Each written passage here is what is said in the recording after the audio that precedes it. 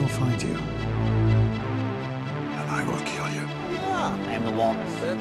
Shut the fuck up, Donnie. The greatest trick the devil ever pulled was convincing the world he didn't exist.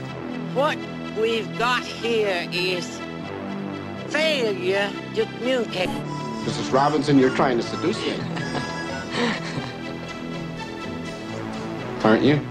Was it over when the Germans bombed Pearl Harbor? Hell no! Just been revoked. Open the pod bay doors, Hal. I'm sorry, Dave. I'm afraid I can't do that. You want answers! I want the truth! You can't handle the truth. Because it is my name! I see dead. Today, Junior? You ever dance with the devil in the pale moonlight? What? You'll shoot your eye out, kid. You like scary? Uh-huh. What's your favorite scary movie? The price is wrong, bitch.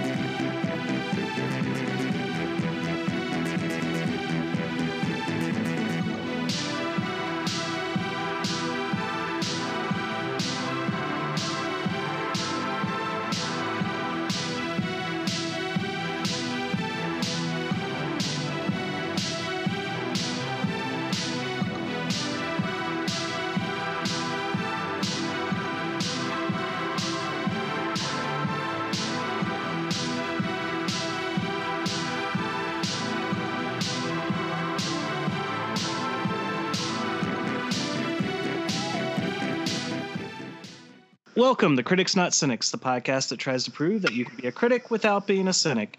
And this week, we're coming with you with another double dose episode release. But of course, we're sticking for this particular episode with Loki episode 3. And as usual, and more consistently than our other co-host, I'm rejoined by Leslie. Leslie, how you doing? I'm good. How are you? Oh, I'm doing all right. As you know, we've been having some housework going on, and now we're almost over the hump of it. So I will be happy and back at peace when things are normal again. Yeah, when you can get settled back in your space. Yes, absolutely. So as we've kind of been doing with these Loki episodes, you're the one that takes us on the journey, and without I'm large and in charge. and without too much preamble, we'll go ahead and jump into it. But as always, maybe mild spoilers.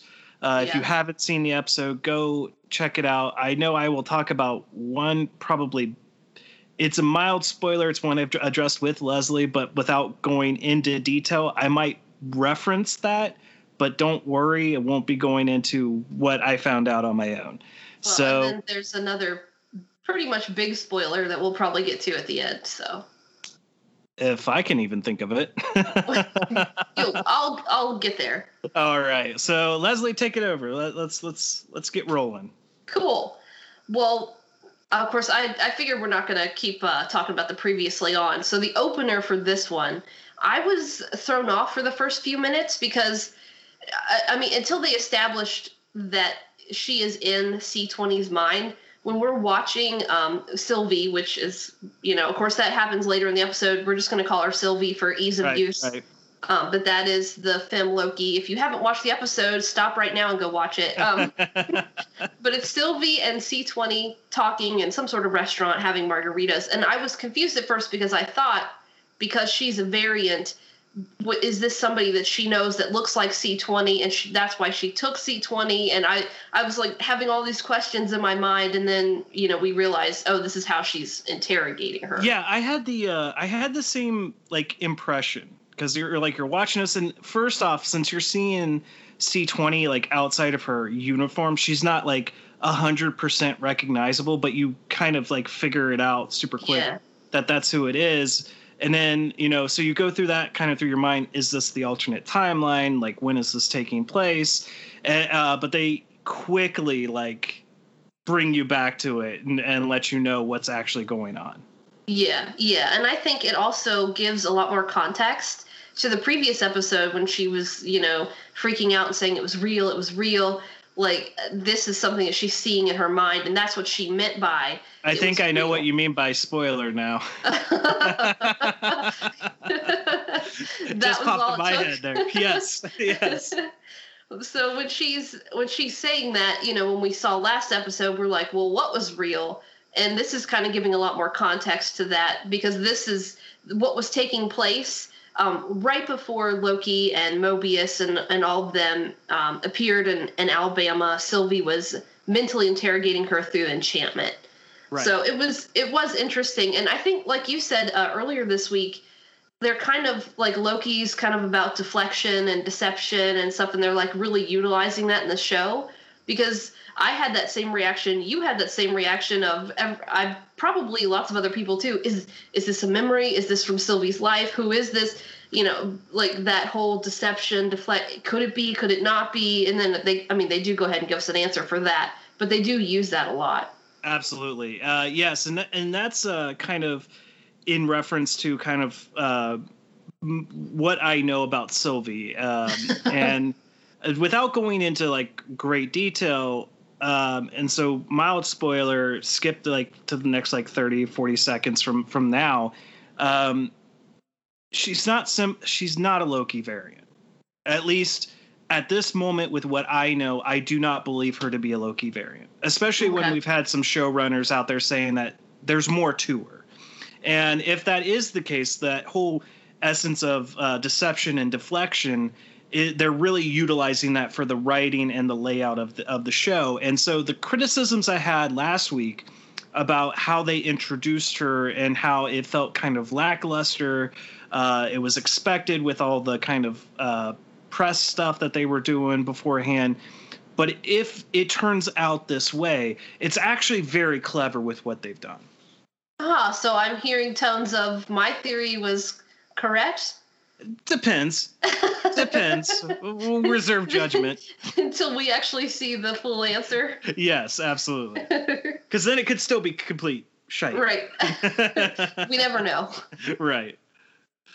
So, we see all that. We get Sylvie walks through the door, and then Loki follows her, and she goes back to the TVA, which that makes a little more sense to me now with the charges, that she set the charges on the timeline so that the TVA and all the Minutemen would be running out to fix all of that and there wouldn't be so many people there in the TVA, right? Like to protect the timekeepers or whatever, because I thought, why didn't she just bomb the TVA? But I guess this is her plan, get everybody out so she can go in, and she's looking for the timekeepers. And I thought those doors looked exactly like Ravonna's office doors, but we know that they're not, because Ravonna's like coming with her own prune stick, like from her own office. Right. So I guess those are doors you get when you're a high level at the TVA. I don't know, because I didn't really pay attention too closely to detail there. But this also might be my only real major complaint with the episode is, and it might be technically jumping ahead, but it's not, considering that this is about the only time we're addressing it. And I didn't even have the thought process you had there with that was a stint to get all of the agents out of there to make it easier for her to infiltrate the TVA. But my major kind of what the heck, or why didn't we touch base on this, is the impact of what those reset charges are doing. Yeah. Because this is about the only extent to that even being remotely addressed in this episode. So maybe it's not as big as we thought it was at the end of last week, or we're going to see what happens next week. Because this episode, we're going to see what happens next week. Right. And this episode, and it rightfully so. So this isn't a criticism of the episode, but this episode really focuses on Loki and Sylvie the entire time. Mm-hmm. And I think it was probably smart, even though I miss Owen in this episode, it was very smart to focus on these two interacting together. Yeah. I think that's what's going to happen. If they don't do it next episode, that would be weird to me. Yeah. That you let it go that long. But this episode and just what we got, and you've watched the episode, and listeners, you've watched the episode, it focuses all on them. So it makes sense. There's no jumping back and forth. That We're just seeing everything that happens from their perspective. Okay, so I thought we got some pretty good fight sequences. I mean, what did you think? I mean, I'm not like a professional, when it comes to I as much as I know about fight choreography, I took like only one stage class of choreography. Which is more than I've got. I've got the layperson. That looked cool. It actually is. I thought it was very accurate in how someone who's not necessarily trained in combat would be moving and interacting, because it does, if I'm remembering correctly, like she does have kind of a few missteps. She relies more on the prune stick than just like brute force or deception. Whereas like Loki, when he's ever in battle, he can do his illusions and think kind of 3 steps ahead, and is usually there to kind of stab you behind the back again, to like what Mobius said in the prior episode. And that was also I liked kind of, even though it's a very minor and it's probably not important to anyone, just even that throwback to, what was it, B-15 or whatever, she put his knives in her locker. Yeah. And so when he makes it through, like he realizes he's in the locker room and right at her locker and is like, great, I got my knives and I've got, what I need to do. Right. But yeah, I did enjoy the fight choreography. It felt realistic, and it felt like, maybe what, not to sound like sexist or anything, but like a woman going up against men in this type of situation. It felt real.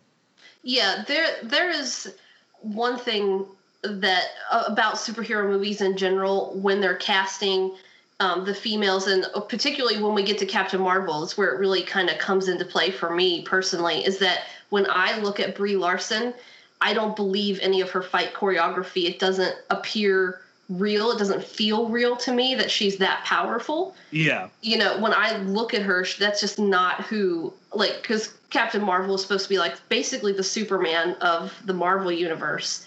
And when she's on screen, I don't feel it. I don't believe it. So I do agree with you that this looked good. I feel like it all like made sense as far as, the woman versus the man sort of a thing, and how she fights untrained looking, or, self-taught basically. Right. Versus how Loki goes about it. Right. Which is because there's that, they do have that 2 different kind of, as we discover throughout the episode, they don't have the same power sets. Right. So. And that's interesting too. I like that it's not just like, here's the Loki and they all have the same powers, and here's the Loki and he has all the same powers, and right. It's interesting. Shake it up a little bit. Spice the life.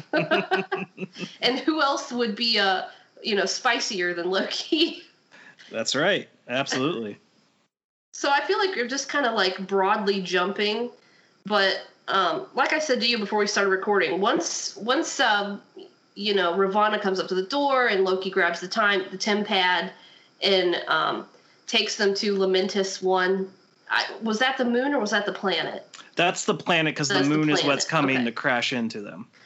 Once we get to there, and I don't mean this at all in a bad way, for me this is like a fan fiction, like a good fan fiction. It's like your main character that we've all known and the new OC that we've just been introduced to, Sylvie, and they're in this situation. They got to get from point A to point B, and we just follow them the whole time, and antics ensue or whatever.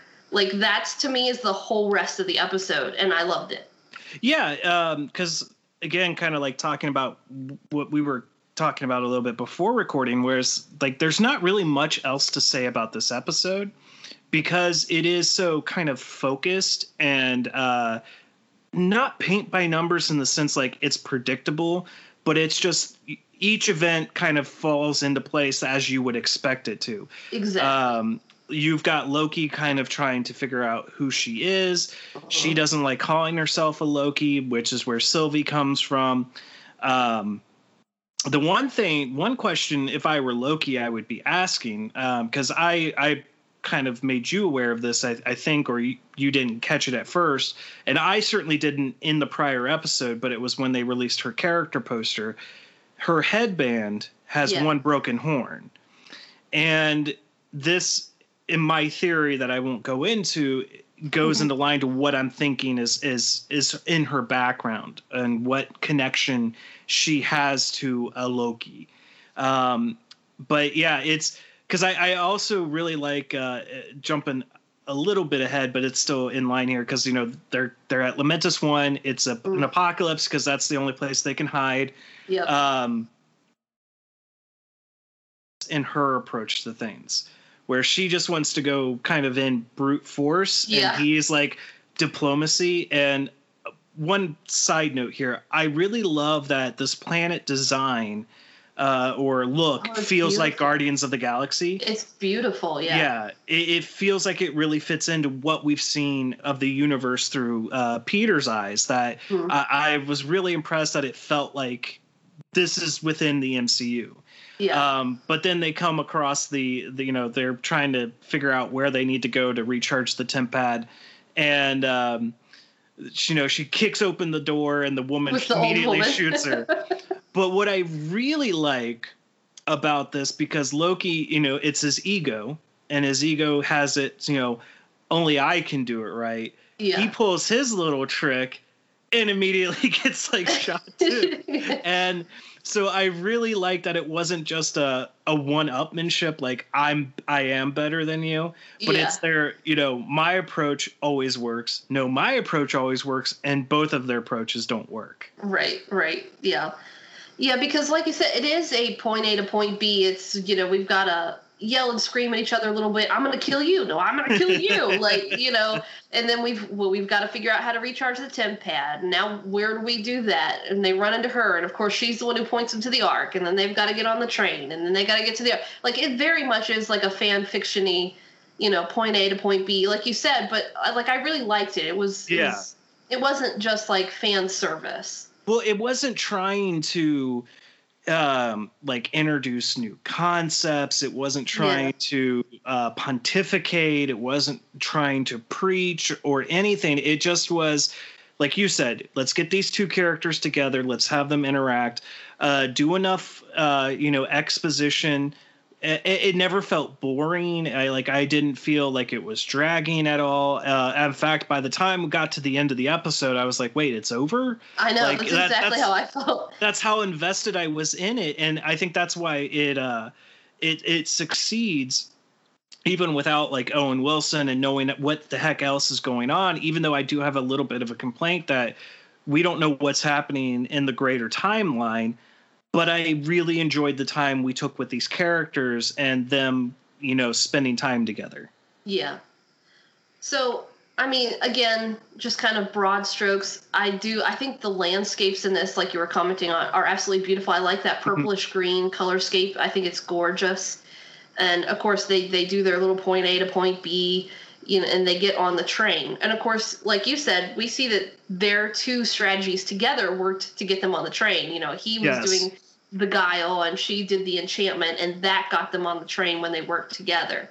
And then they had, you know, just like interesting conversations sitting there on the train of, you know, your mom, tell me about her. And we get some interesting perspective from Loki on his mom. And I think that was like genuine emotion. Yes. Pretty, you know, from him. And I like it because it's just one of those, like, for me personally, when I'm watching stuff, I usually tend to really gravitate more towards some of the ancillary characters of things because there's still blanks to be filled in. I'm just one of those people that Star Trek is a good example for me. Next Generation. I love Captain Picard, but my favorite character is Geordi. You know, we know just enough about him and just enough not about him. Like, there's enough for me to kind of create stories and fill in myself. Right. And I just like getting like just a little bit of a story to just kind of create and fill in, you know, that relationship of Frigga and Loki together. Especially, I like the fireworks. That was really cute. Yeah, that was also a very, very impressively done scene because it doesn't look like, obviously it's CGI'd, but it doesn't really look out of place. Like it looks like he's casting the fireworks. Mm-hmm. But also what I really like about this conversation is because Loki is you know, under the assumption that this is another version of himself. Mm-hmm. And so he wants to kind of know where they differ. And I love it, like, when he talks about being adopted. And, you know, she's like, oh, yeah, they told me right away. Wait, they didn't tell you, you know, like type of thing. And then, you know, having to find out. And then also, again, really hitting home that relationship with Frigga, because I think that was one of the shortcomings with Thor: Dark World, and we'll talk about that when we get to it in our MCU review. But was like they never fully developed that relationship between those two characters. They did a little bit, but like the impact of her death in Thor: Dark World didn't ever like really make sense why Loki would care as much. Even though we could have given him a little more time. Yeah, we get some like sequences in there where, you know, he creates her image and stuff like that, but no real like one-on-one interactions. But this scene here alone does that work where it shows how he truly felt about her and how she really, despite not being his mother, was his mother. Right. So she was definitely his mom. Oh yeah. And that's what works so great with some of these MCU shows and some of the MCU movies are these character moments where they can really focus and dive in deep. It's what we particularly, I think, we liked about WandaVision was it was really exploring Wanda's character that we hadn't got in the films. And we didn't maybe need it as much with Sam and Bucky because they're kind of mainstays. But we did get some moments there that we didn't see from them outside the mainline MCU that gives them more kind of it fleshes them out more. And I really like the job that this is doing with Loki and working on that. Yeah, I agree. I loved all of it.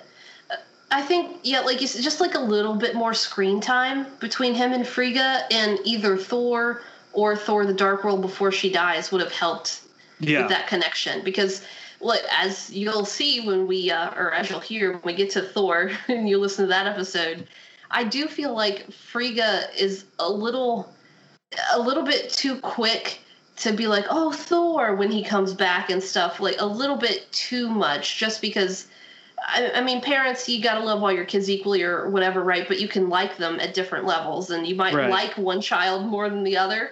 And I think that as much as she loves Thor, and I don't think she's a bad mother, but I do think that she probably likes Loki better than Thor in the Thor movie.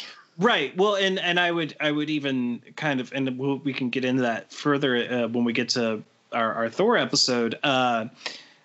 The Thor and Odin's relationship is the strong relationship, whereas Frigga and Loki are like, you know, they more identify with those parent than necessarily both or the other. Right. Like, even though we see like Thor loves his mother, obviously, and we can understand the gravitas of her death in Thor: Dark World for him, but you know, now we're seeing it through this light and understanding more that actually the mother-son relationship was really focused between Frigga and Loki. Yeah, definitely. So without getting too far into Thor, because that's the hard part when you talk about Loki and we're going to do Thor next, it's like, we want to do both at the same time. Right. That's what my mind is doing. But Loki sings a song on the train, and I went ahead and looked it up because I thought it was Norwegian, and somebody else actually did the translating work on Screen Rant, and I was going to read from their article, unless we get copyright issues. This is from Screen Rant. It's not mine. But they did the looking up, the investigation that, let me see if I scroll down here. I do not know how to pronounce anything in Norwegian, so I really don't want to butcher this, but it gives the song title. And the musician and the author, they created this specifically for the show. So they wrote it for the show. They do have on here, it's going to be released on the show's soundtrack, which I looked up because I immediately thought, oh, well, is that on iTunes? So I can go buy this. The music for the first 3 episodes should be released on July 2nd. Okay. So if you want, I'm hoping the song will be part of that release. But it is in Norwegian, and it is Tom singing it, which he played a country singer in some movie. Was it Hank Williams? Or he played a country singer and sang. But the part where he sings the verse is, in storm-blackened mountains I wander alone, across glaciers I travel forth. In the apple orchard the fair maiden stands and sings, when will you come home? And then the chorus, when she sings come home. And they do have in here that there's actually, I feel like 3 or 4 more verses, but obviously not in the show. Right. But I just thought, well, that was really interesting, and it's nice to know what he's singing. And I thought it was beautifully sung by Tom. Well, I will say my favorite bit about this particular sequence is the return of another.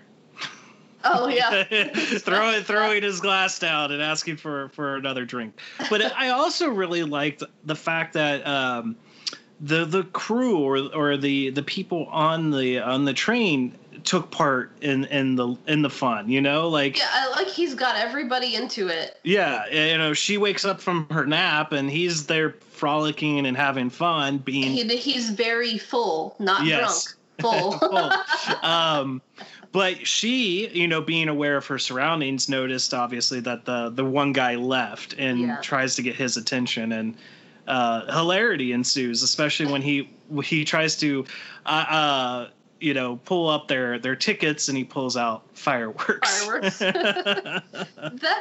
is another spot too where to me I'm like, it's kind of like fan fiction. Like you got the serious problem going on, the characters do something fun or funny together, you know, like you said, hilarity ensues, and then we kind of get back on track with, you know, obviously they don't have tickets, and then there's a fight, and they get yeeted out the window.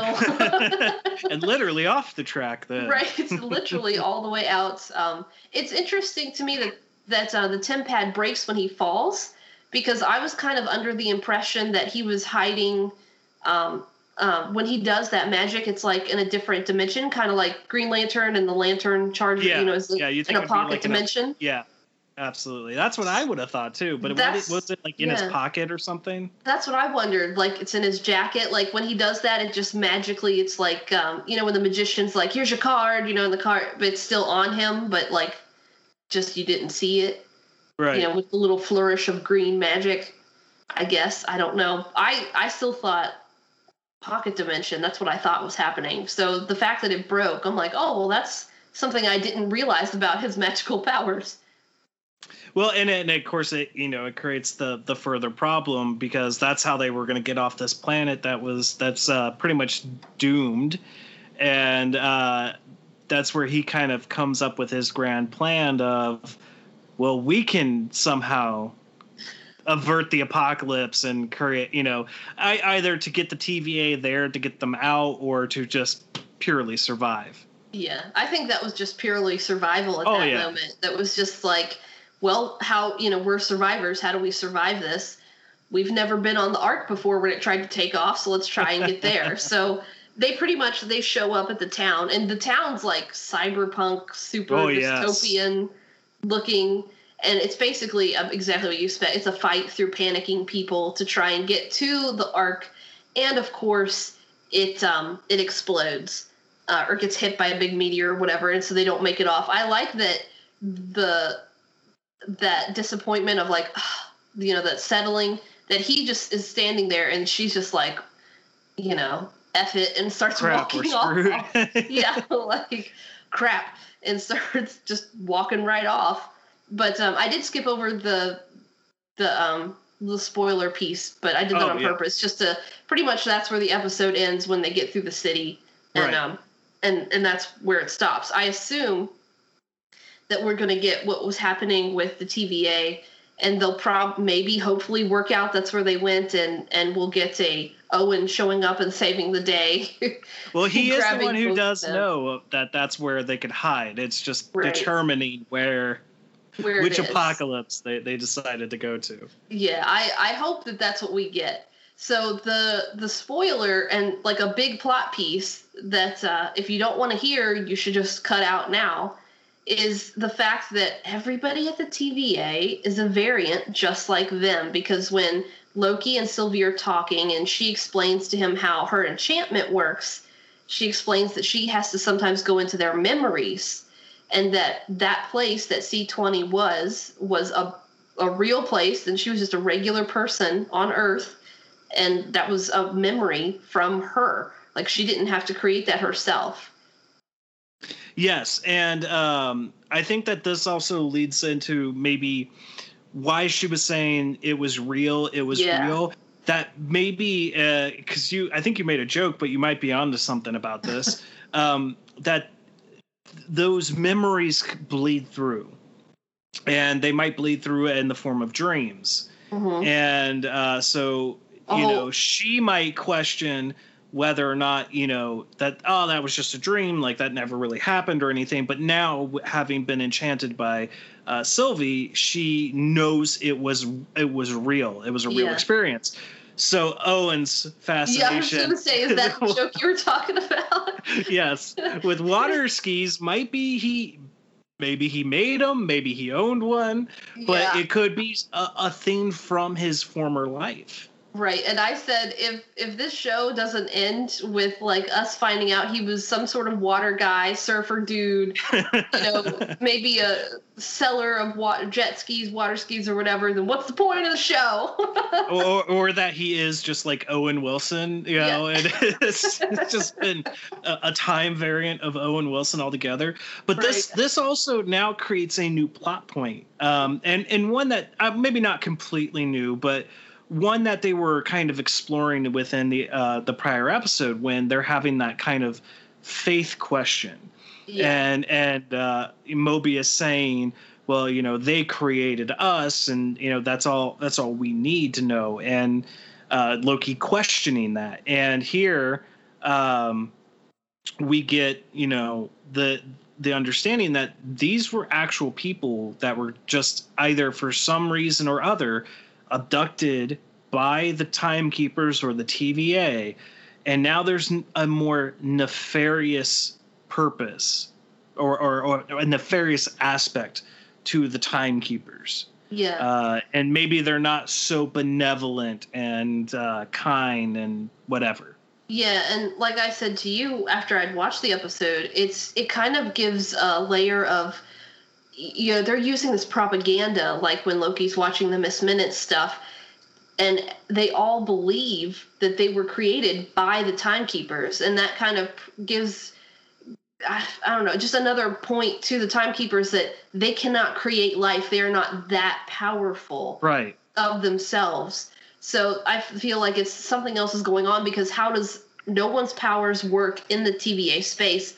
I'm thinking it's a space that's like outside of space-time itself. Which would make sense. And that's why nothing, nobody's powers or anything, or the Infinity Stones work there.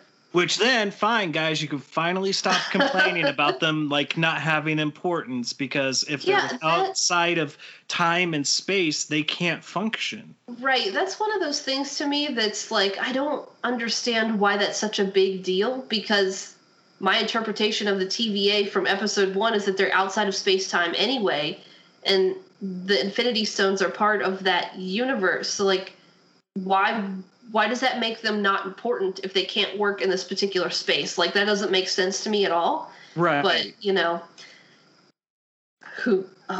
well. But I do think it's a good, like, power level establishing thing that the TVA Timekeepers aren't, like, omnipotent, omniscient, completely all-powerful. They had to take these people. These are probably the people from that previous multiverse war, when they solidified everything into, like, one timeline. These are the people probably from the other timelines, and that's how they created the TVA. Which just makes me want to get to Doctor Strange even more. Especially if, and I wouldn't recommend going to search this out if you don't want anything spoiled to you, but I think I saw a leaked trailer for the new Spider-Man. And if that's real, which, I mean, it looked pretty darn real, it's going to be very interesting. But we'll just leave it at that.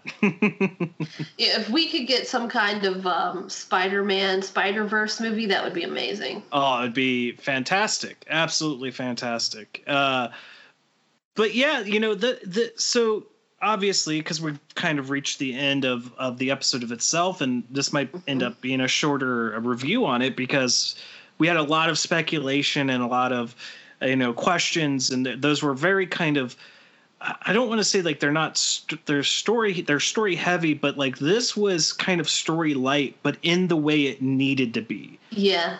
It didn't need it introduced what concepts we needed to be introduced to go into the back end of the last 3 episodes. It kind of redeemed what I thought was a very lackluster introduction to Sylvie. I really liked the chemistry between Sophie and Tom. That like I wanted to see more on-screen time with them. So I really did appreciate this episode. Now there's one thing that I don't want in any of my like superhero shows, superhero comic books, or anything like that, because I read a review on this episode, and it was a very generally good review, but they are upset that the show is not focusing on characters' sexualities and who they're sleeping with or who they're not sleeping with. And I don't need that. Like, yes, you've got Mary Jane and Peter Parker. Yes, you've got Lois Lane and Clark Kent and whatever. I get that. And I get that those are relatively normative relationships and everything. But like, I'm not watching those or reading those comic book shows or comic books purely for the sexual relationships that these characters have. Yeah, like this isn't a romance show. This isn't a soap opera show. I feel like the main difference is like if this continues on, like I don't know, and I don't know why I would see this continuing on for like 5 or 6 seasons or whatever. Like there might come a point when now Sylvie has, you know, a person, you know, whatever kind of relationship it is that you develop into. But when you're just like season 1 and this is supposed to be, what I feel like they're doing is fleshing out things like in between the ribs as we go between the movies, like that. The primary focus of shows like this is not just romance and sex. At least it's not, you know, it hasn't been in the past. I hope it's not in the future, because that's one of those, like, I'm not interested in that.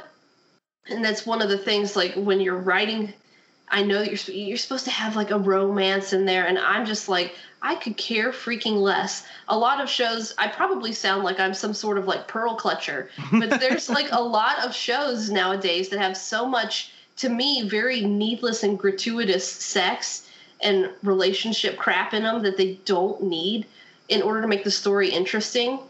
Like I feel like when it's very much like Game of Thrones is a perfect example, when there's so much like nudity and sex and whatever, that I think about like in the 60s, and you've got the original Star Trek, and you have a scene where it's Shatner and whatever alien princess of the day, and it cuts to the next scene and he's like putting his boots back on.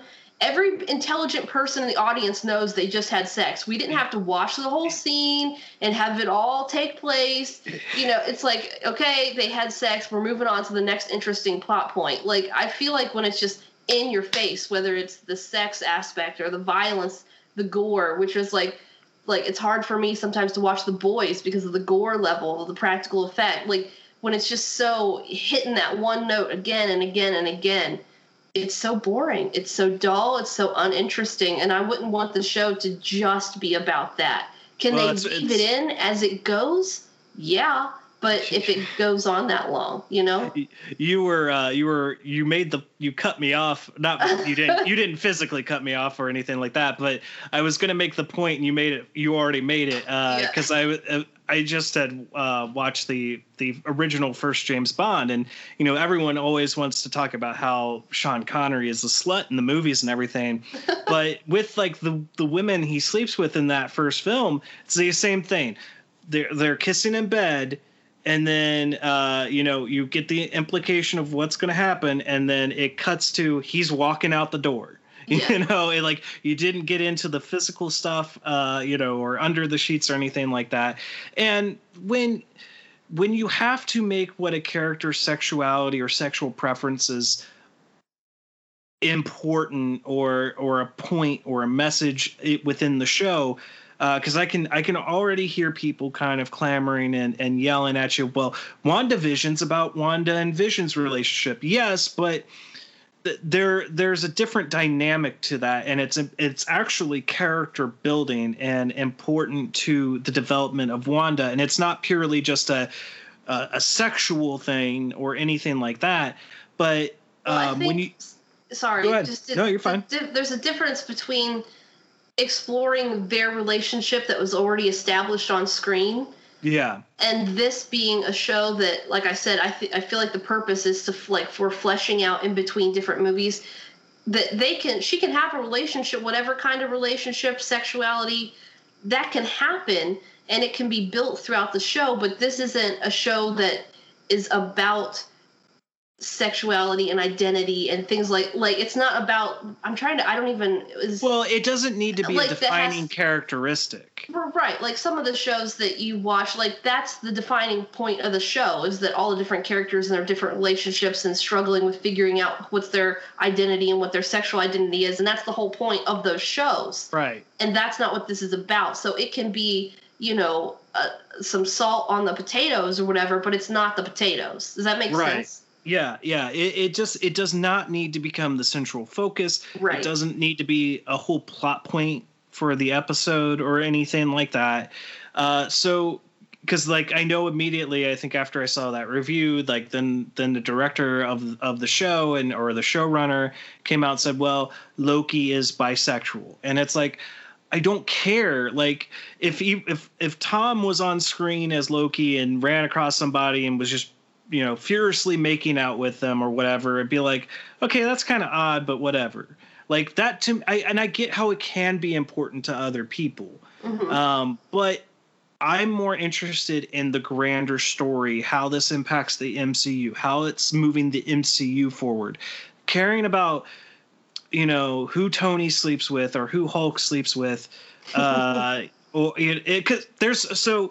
kind of drive my point, hopefully the point I'm trying to make is, if you've ever seen Mallrats, there's a character in the movie named Brody, and Brody's a comic book guy, just complete comic book nerd, everything. His hero is Stan Lee. So here, we've got it all tied in. In fact, Mallrats is the script that Stan Lee is reading on the train in Captain Marvel, because he has a role in the film. And Brody is obsessed about superhero genitalia.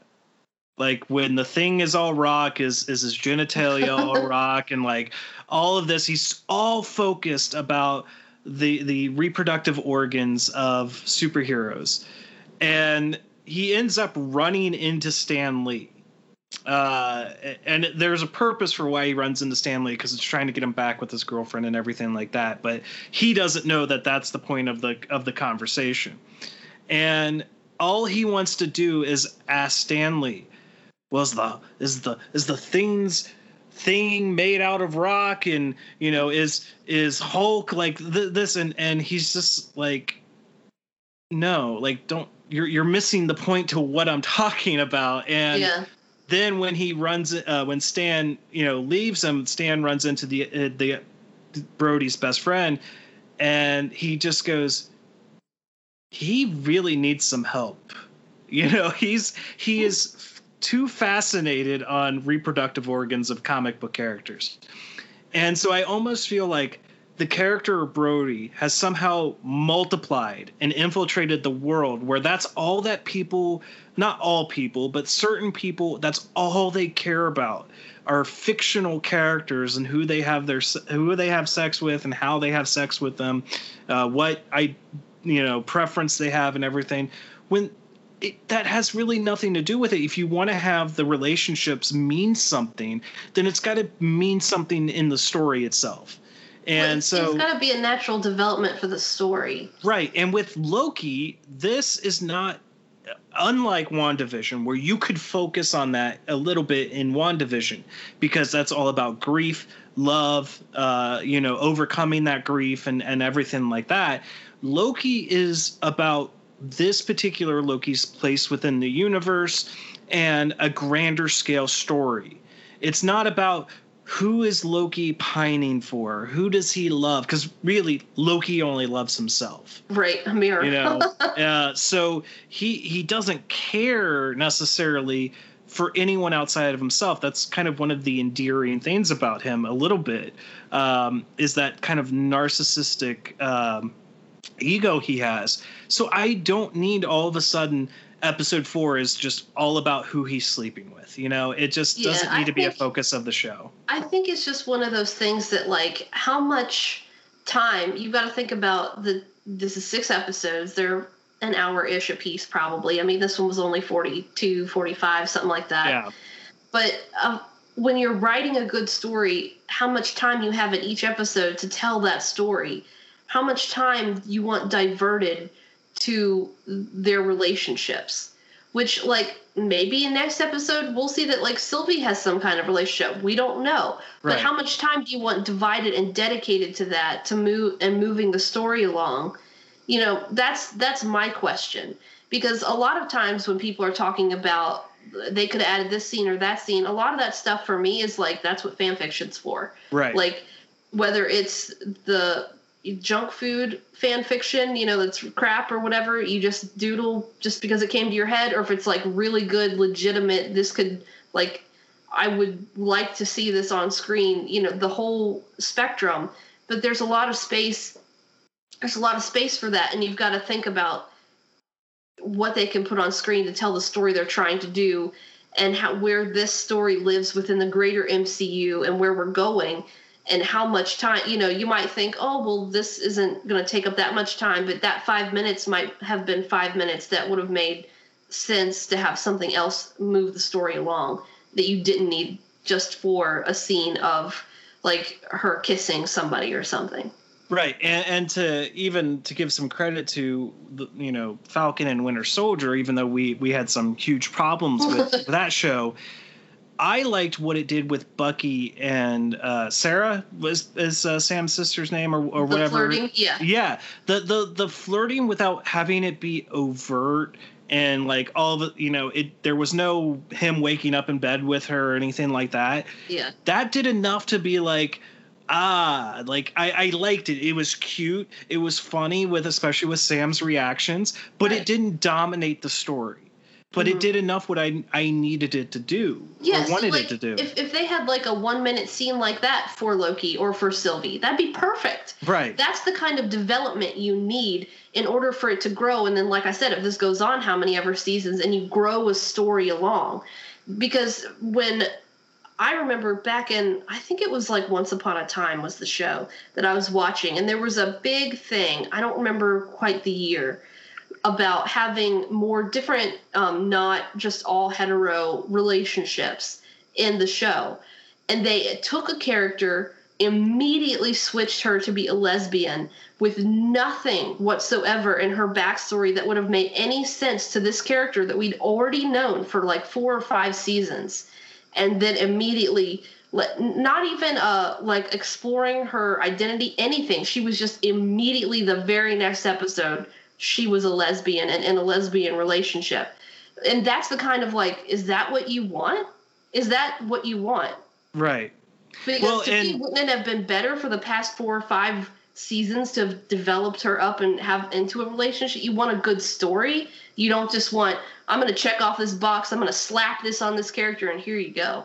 Yeah, one show, even though it's also kind of a difficulty to watch because it panders too much to the identity politics, was Supergirl. I thought that they, even though it was a little ham-fisted, at least they did it within like the 2nd season of the show with Alex, because like they didn't really. They did it as a struggle. Yes, she was because like it wasn't figuring it out. Because like we never got a whole lot of character development for Alex in season 1 in of itself. And season 2 ended up focusing a little bit more on her. And when it came to like male relationships she had, it was only with Maxwell Lord, and it was, you know, purely more to just get information. So we didn't have like this built up history of her just always dating men and being, you know, straight.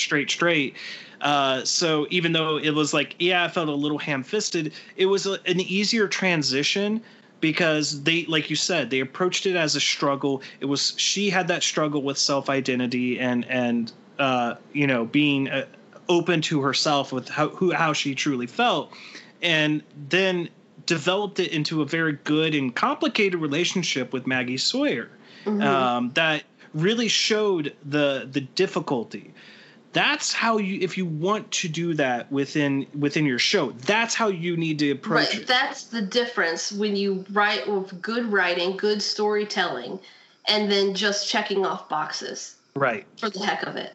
But that was our soapbox. Because I saw that. Soapbox. Well, yeah. Well, if you're listeners to the podcast, they know I like to go off on rants. But it was just one thing that I read in a review, and I felt like, okay, that's a personal complaint rather than a complaint with the episode, right? Mm-hmm. Like when you need to approach a review, you got to approach it from the information that is presented before you. You've got to take out what you would like to see the characters do, or how you would like to see who they end up with. You've got to evaluate the episode for the episode itself and the story it's telling, not interject your personal feelings and personal beliefs into it. Like, we had all different theories and thoughts on Falcon and Winter Soldier, and we were ultimately disappointed with it. But when it did things right, we praised it, and when it did things wrong, we criticized it. But none of it, and even when it got to points where, like, I believe I even said, like, I don't want to get political, but here's what I disagree with it politically.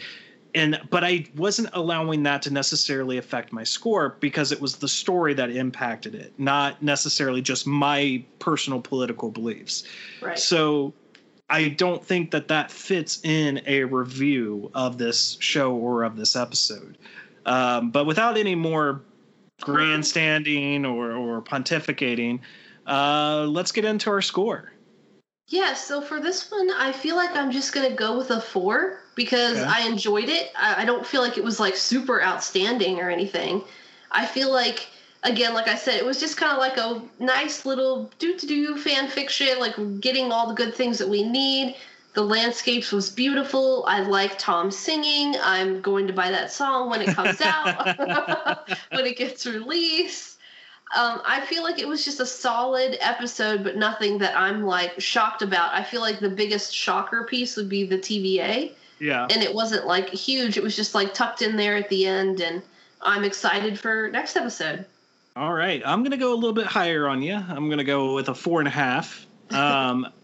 I did just thoroughly enjoy the episode, especially considering the kind of reaction I had at the end of episode 2. And I was really kind of just disappointed in the reveal. Like, you saw it coming, all the, press and stuff just kind of ruined it. And I just didn't feel like it was that great. But with this episode, I really enjoyed her character. I enjoyed her and Tom's interactions together. They're butting heads, but also working together. It was very just, it just didn't try to waste time. It wasn't like it, one of our complaints, I think, about some of the random episode time runs, and that's kind of more on Mandalorian than it is on the MCU shows, was, sometimes they felt like they were fine being out of 30 minutes. Mm-hmm. And then other times it felt like, well, why did you make that one only 30 minutes when you could have added this here, and then that would have, made it flow a little bit better or something like that. I think our biggest example of that was episode 3 into 4 of season 2. Yeah. Felt like it could have just been spliced together and made for a better episode. But what I can say with Loki, it's utilized for its first 3 episodes, their run times very well. Mm-hmm. And it knew by running this one a little bit shorter, but on that ending, it has you really hooked in for episode 4. Yeah. What are they going to do? So I have to give this one really high marks because of it kind of turning me around on the character of Sylvie, especially, and I wouldn't recommend this, but if you did some searching, you could find out what I know. And I know that's what you're trying to avoid. Right. I'm trying to not do it. I'm trying to be like clean as possible. Clean slate. But it was like something I had heard, and I was like, I know that. And so I did my search, and that's what confirmed it for me. And believe it or not, you've said it this episode like several times, and you just don't know it. So that's what's great about it for me, is like, and I'm sure when and if you go back and you'll listen to this podcast episode, you'll be like, dang. Look how smart I am. No. Well, I mean, you are smart, so don't make this sound like I'm knocking on your intelligence, but the character says it herself too. So it's once you, it's like it's like those kind of mystery shows, like when you watch it the first time you completely miss it, and then once the reveal's there, you're like, the signs were there all along, and then you see them clearly. So yeah, I really enjoyed this episode. I'm definitely enjoying it more than Falcon and Winter Soldier. That's for sure. Yeah.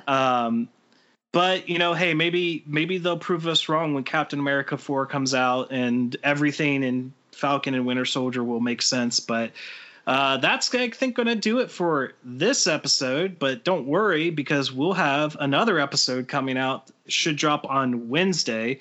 Actually, now that I think about it, as we get into our closing preamble here, or whatever it's called, we'll have actually 3 episodes release in 1 week. Because we'll have this releasing on Monday. Mm-hmm. We'll have Thor coming out on Wednesday.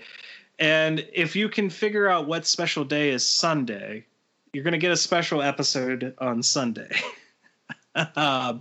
So it should be very, very evident for people if they can look at a calendar what we might have a little bit in store. So, all right, guys, that's going to do it for this particular episode.